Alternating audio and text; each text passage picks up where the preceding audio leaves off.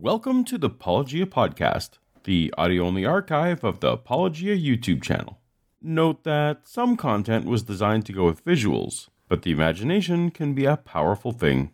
If you enjoy the podcast, please consider giving it a 5-star rating on the podcast app you're using now to help us reach more people. Or, since this endeavor is ad-free, consider going a step further and supporting us for as little as $1 a month at patreon.com/apologia. But for now, let's get to the episode. Part of the Ham and Egg News series, posted May 17, 2017, titled AIG vs. Grand Canyon Lawsuit.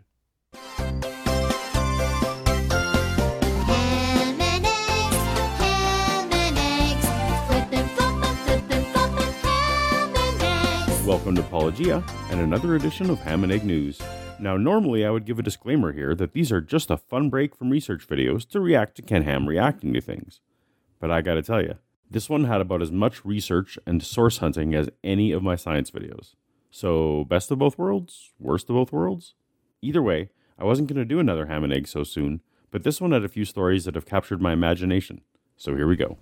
Hi, and welcome to Answers News for May 11th, 2017. So we're here with Bodie and Ken and Georgia. And I'm just trying to... We always like to say something to get started, so I want to tell you how my day began. My day began with, I woke up at about 8 o'clock today. I cuddled with the cat, and what else did I do? Oh! Hello, Morgan. I walked out of the house to get in my car, and I had found that the entire flock of Canadian geese that exists... Hey, is this going to be some kind of anti-Canadian slur? ...in the US had flown over my car during the night and dropped little messages. No, they weren't little messages. Bombs. They were big messages. Okay, I was just thinking about this the other day. I wonder what kind of car Ken Ham drives, because I was thinking of the types of cars that people drive normally and how that relates to their personality or that sort of thing. And I thought he has to drive a Hyundai Genesis, right? Right? That to me is marketing 101. And nowhere else in the neighborhood. It was only my car. Maybe the atheist sent them. That was my... Okay, now see, this is also why Georgia and I get along really, really well. And it was every Canadian goose in the entire... Maybe it's the Canadian atheists. I know Ken's the victim, but I'm still feeling slandered somehow. I had to get out there with a bucket and a brush to even get into the car. That's how bad it was. It's a game called Nobody Likes Ken. And they're all making fun of him. And it's funny. Because it's cute. Because he's old. And he doesn't get it. Discrimination lawsuit filed by Christian geologist against Grand Canyon Park officials. Excellent. We're starting with the story that I care most about. Dr. Andrew Snelling is our geologist in charge of our research department. He has a PhD in geology from Sydney University. If you've been following the series SciStrike and I are doing on the Is Genesis History documentary movie, you might have seen part 3, which is focused entirely on this same Dr. Andrew Snelling and his discussion about the very same Grand Canyon. Having spent a few weeks getting to know Snelling's work at near intimate level, naturally this lawsuit has piqued my interest. So I heard about this, I think, on their website a couple days ago when they had first put out that there was going to be some sort of lawsuit with the Grand Canyon superintendent and a bunch of other people at the park that essentially said that they were denying Dr. Snelling access to 40 some odd samples of a particular rock layer in the Grand Canyon. And the reason for that denial was because of his religious beliefs. Now, keep in mind that that is not a good thing, and I absolutely disagree with that. And if that's something that was explicitly stated by anyone in any form at any point in time, that's definitely wrong. Absolutely. The U.S. Civil Rights Act has religion as one of its core protected classes, and discrimination on that basis is simply not okay. Not in this case, not in any. If those are the facts of this case, then I will be standing shoulder to shoulder with Ken Ham on something. This guy just wants to get a couple rocks, and just because he's a Christian doesn't mean he shouldn't have access to rocks. Now, that's me playing devil's advocate. What's probably going on is that there's no basis that isn't circumstantial in this entire lawsuit. He's been doing research at the Grand Canyon for 25 years, collected all sorts of samples. Now, if you were watching his Genesis History Science, you'll recall that I went through Snelling's incredibly dubious research findings from these previous rounds of collections. He was involved with getting some samples from 2 different sites, isometrically dated as if they were from the same site, And his sample collection methods were criticized by other geologists, along with other hints of just being an incompetent and/or dishonest scientist.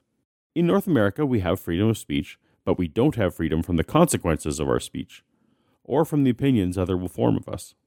Presumably, his previous collections had permits, and I'm not making a wild assumption here that, given the pure criticisms of his methods, not his findings, but his methods, he didn't follow the procedures he promised that got him the permits in the first place. These permits are a privilege, not a right. It's not like entirely unqualified Morgan and I could go get one to further our filthy heathen agenda. If someone gives you an ice cream cone, and then you take that ice cream cone and write your name on the walls with it, then drop the ice cream on their keyboard and the rest on the ground and step on it, and then you turn around and go ask for another cone, well, maybe you won't get another cone. As we learn more, I'll be curious to see if Andrew's priors were a factor here. If you want to read all about the lawsuit, you want to see the actual documentation, the links are there in the article. I absolutely will be digging into this one deeper. I've read the press release and will voraciously investigate all the new details posted, assuming there are some, even if it means that I'm siding with and defending Ken and Andrew on this, which is entirely possible. But for the sake of today's discussion, the only other source I could find on this was this Cincinnati Enquirer article. They seem to be the only ones who ran a story on this that wasn't just straight reprinting AIG's press release. So thanks Cincinnati Enquirer for doing some interviews on the other side of this lawsuit, which I'll be taking at face value for the time being. And he applied to collect some samples and then suddenly was refused, and he battled with it for 3 years. They found out with the Freedom of Information Act and getting the information that they had asked some professors, who are obviously secularists and evolutionists, about his research project. Okay, so according to the Enquirer, Snelling claims park officials asked Snelling for 2 peer reviews evaluating his research proposal, something that hadn't been asked for in his previous projects. Now, with just a few seconds on Google, one can find the Grand Canyon National Park Research Permitting Policy page, where the criteria for such permits are listed. As you can see, copies of at least 2 peer reviews must accompany the proposal. This requirement was there on the earliest Internet Wayback Machine snapshot of the page too, meaning this policy has been in place at least since February 2015 and potentially much longer. In any case, this 2 peer reviews requirement is for everyone, not a persecution of Dr. Snelling. Now, the Park Service site actually shows the form that will be used by third parties to evaluate the peer-reviewed material. So it should be no surprise to Snelling that third parties were consulted. It's clearly advertised standard procedure. And they actually put in writing that he's a creationist and don't let him in to do research. They can put that in writing all they want, right? But that doesn't mean that the Park Service took that into account when looking at his permit, right? And again, this lawsuit is not for these people who wrote this in writing, right? That Dr. Snelling was a creationist, which he is, right? That's a true statement. Everybody agrees with that. It doesn't matter what other people try to say to the Park Service. It matters what the Park Service actually did, because they are the ones in charge. So it's an obvious case of religious discrimination. Is it obvious? As Morgan said, the Parks Department can't reasonably be held responsible for the frank words of external consultants. Only the actions of the Parks Department are relevant. According to the NPS site, one of the criteria considered is, could the proposed research be performed outside of the park?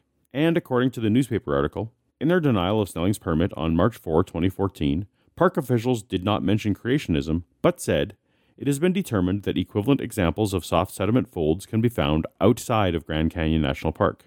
Snelling was offered a scouting permit with which he could gather more data for a more convincing sample proposal for the Grand Canyon Board, but the Answers in Genesis staffer was so insulted he didn't even reply, and filed this lawsuit instead. This doesn't sound like obvious discrimination to me. It sounds here like there were scientific grounds and Snelling's feelings were hurt. My concern here is that Answers in Genesis has evaluated the situation and decided that the conspiracy theory value of losing this in court is actually more value than the wackadoodle and unconvincing scientific results that Snelling could actually achieve with the samples. I bet they don't care if they win or lose. A highly publicized loss will feed their persecution narrative and give them a great plot for God's Not Dead 3 or Expelled 2. You know how the secularists have been saying that nobody's coming to the Ark? I don't think I'm a mean person, in general, but I definitely hate watch pay attention to the Ark economics. The Arkonomics, as it were. Is that a phrase? Can that be what we call it from now on? Hashtag Arkonomics. Can someone please tell Hemant Mehta that we're going with Arkonomics?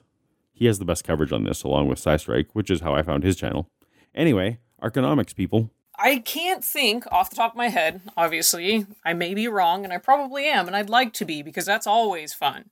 There is no other attraction on Earth that talks so much about how well they're doing. Maybe a president. It just goes to show you how fragile the ego really is. It's not impacting the county and so on. It's very interesting that these guys care so much about tourism and how much they're impacting Kentucky and the surrounding area. Well, that's because they're getting such harsh local and national press for the whole massive tax break they received that we talked about in the last episode.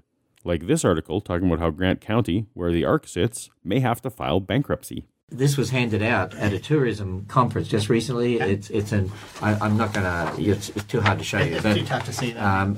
We're going to get the original of this, but and it'll go up on the website, I'm sure. It actually didn't end up on the website, either Answers in Genesis or the publicly searchable parts of the Kentucky tourism site. This was one story they didn't put source notes up for. I don't think it's a conspiracy. It's just too bad that this tweet with a tiny version of it is the best we have. And this was Grant County, and it shows you from 2015 to 2016, just in Grant County alone, where the Ark is, 128% increase in tourism dollars. According to the chart, tourism spending in Grant County went from $20 million in 2015 to $45 million in 2016. That's a difference of $25 million. Now, keep in mind, the Ark wasn't even open for a full year in 2016. It was just, 4 months maybe? Right. 4 to 5 And months? I like when one of the three panelists shoot a quick death glare when one of the others pipes up with a well-intentioned comment that kind of undermines the point of the other. Happens every episode. Anyhow, the chart is trending up for 5 years without the Ark, so I don't know what portion of this is Ark impact. But let's be super generous and say that every dollar of the $25 million increase came from the Ark. According to this article, Ken Ham claimed that 500,000 people visited the Ark in 2016. Now, those numbers smelled funny to me at the time, but let's go with them at face value for now. That would mean, on average, each visitor to the park spent $50 in the county. Now, Ken has various discounts and packages for his birth control-averse target audience, but the base price for a ticket to the Ark is $40, and the meal price at the Ark is $12. So that's over $50 already.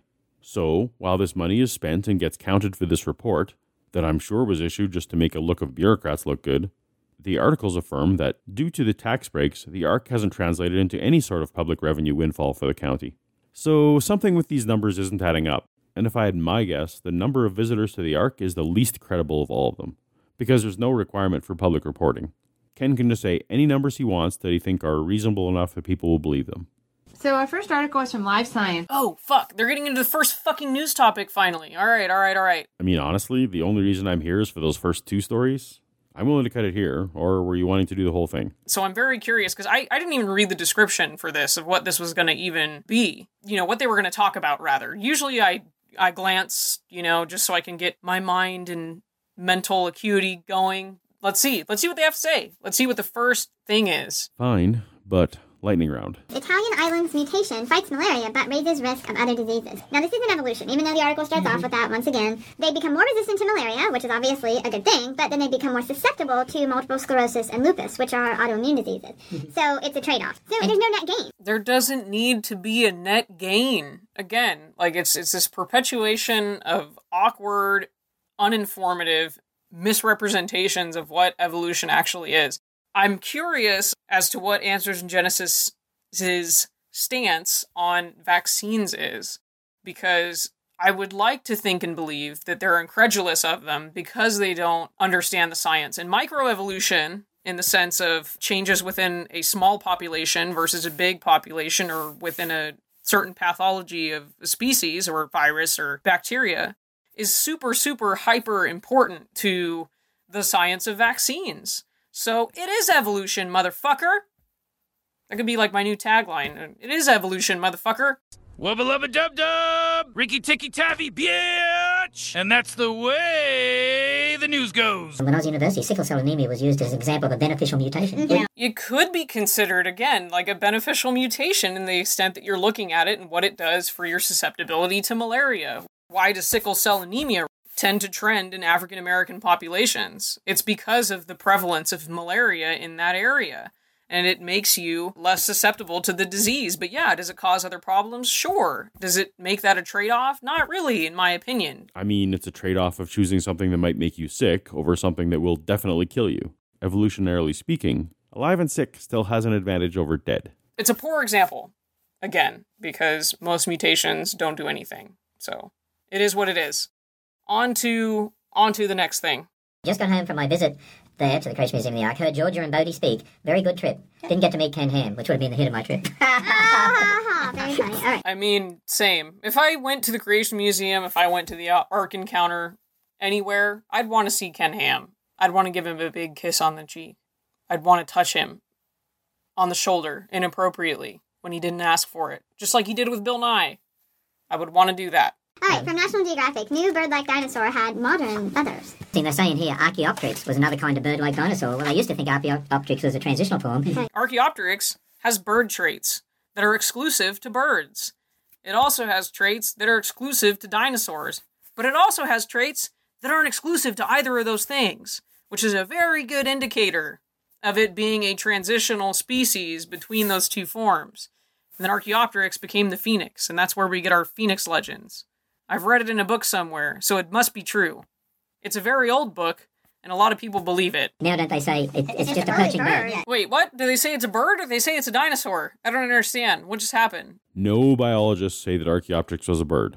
Maybe one did somewhere, and you probably misheard them.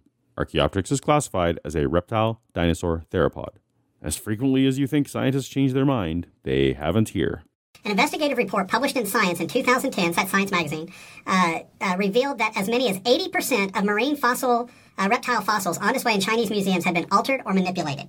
Could you imagine what fossils are manipulated and faked in the United States? See, this is where it gets good because they're starting to get into conspiracy territory. And I am 110% down with that most of the time. Most of the time. China has fake fossils? I would have never guessed. From the Daily Mail, UK, is this stone proof an asteroid wiped out a civilization just like ours 13,000 years ago? And does it vindicate the maverick scholar who says a giant meteorite will destroy us in 2030? That's a long title. You're not kidding. Way too long for lightning round. He's arguing that some sort of comet or asteroid came in, struck the Earth, and that triggered an ice age. Right. And, I don't see how some of the science works out. No, it's okay, Bodie. You don't understand how most of the science works for most things. I've read your books. I haven't read his books. One of the things they done is they did some search, and they were looking at Göbekli Tepe, is kind of how that's pronounced. It's kind of how it's pronounced, just like Babel or Babel. I wrote a book on it, but I don't really know how to say it. I guess you can say it any other way, whichever way you'd like, which is the American way, remember?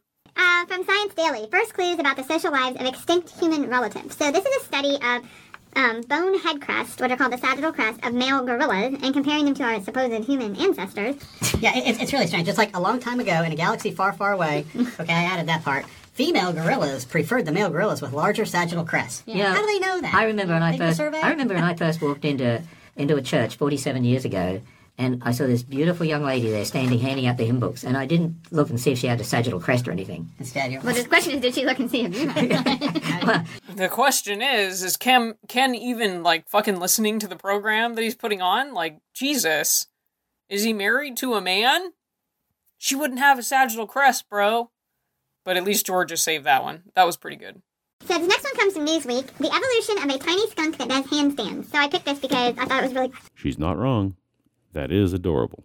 Mm-hmm. What they want to have is so the evolutionary family tree-ish stuff. So that's what they're trying to define as a clade. So now all of a sudden you see them talking clades instead of species, genus, and things like that. It's that awkward moment where science changes based on information provided to us. And yes, it's nice. We're going to have to subdivide certain organisms into these clades and subdivisions of what we have already. And this is something that Aaron did a really good job of explaining in his book that I encourage people to look at, because there is no religion in those explanatory chapters. It is simply the science of how this kind of system works. It's so much better than just saying you don't like it because you don't have that stark contrast between cats and dogs or lizards and fish and that sort of thing. You can really start to see the similarities between them in the fossil record and come to realize that there aren't any more missing links. Is it the species called Pepe Le Pew?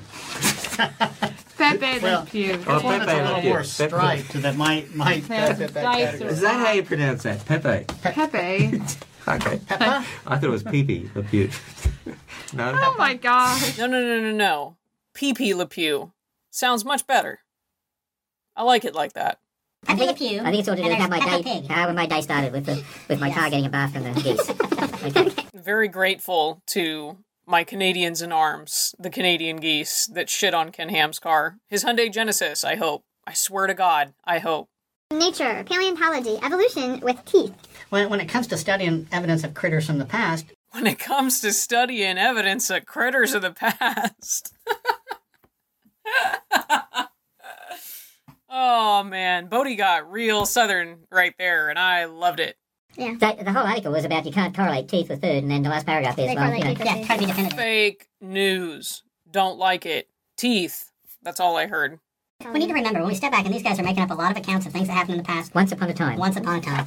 Once upon a time, God got mad and sent a flood, but had this one guy build an ark, put all the animals onto it, yada yada.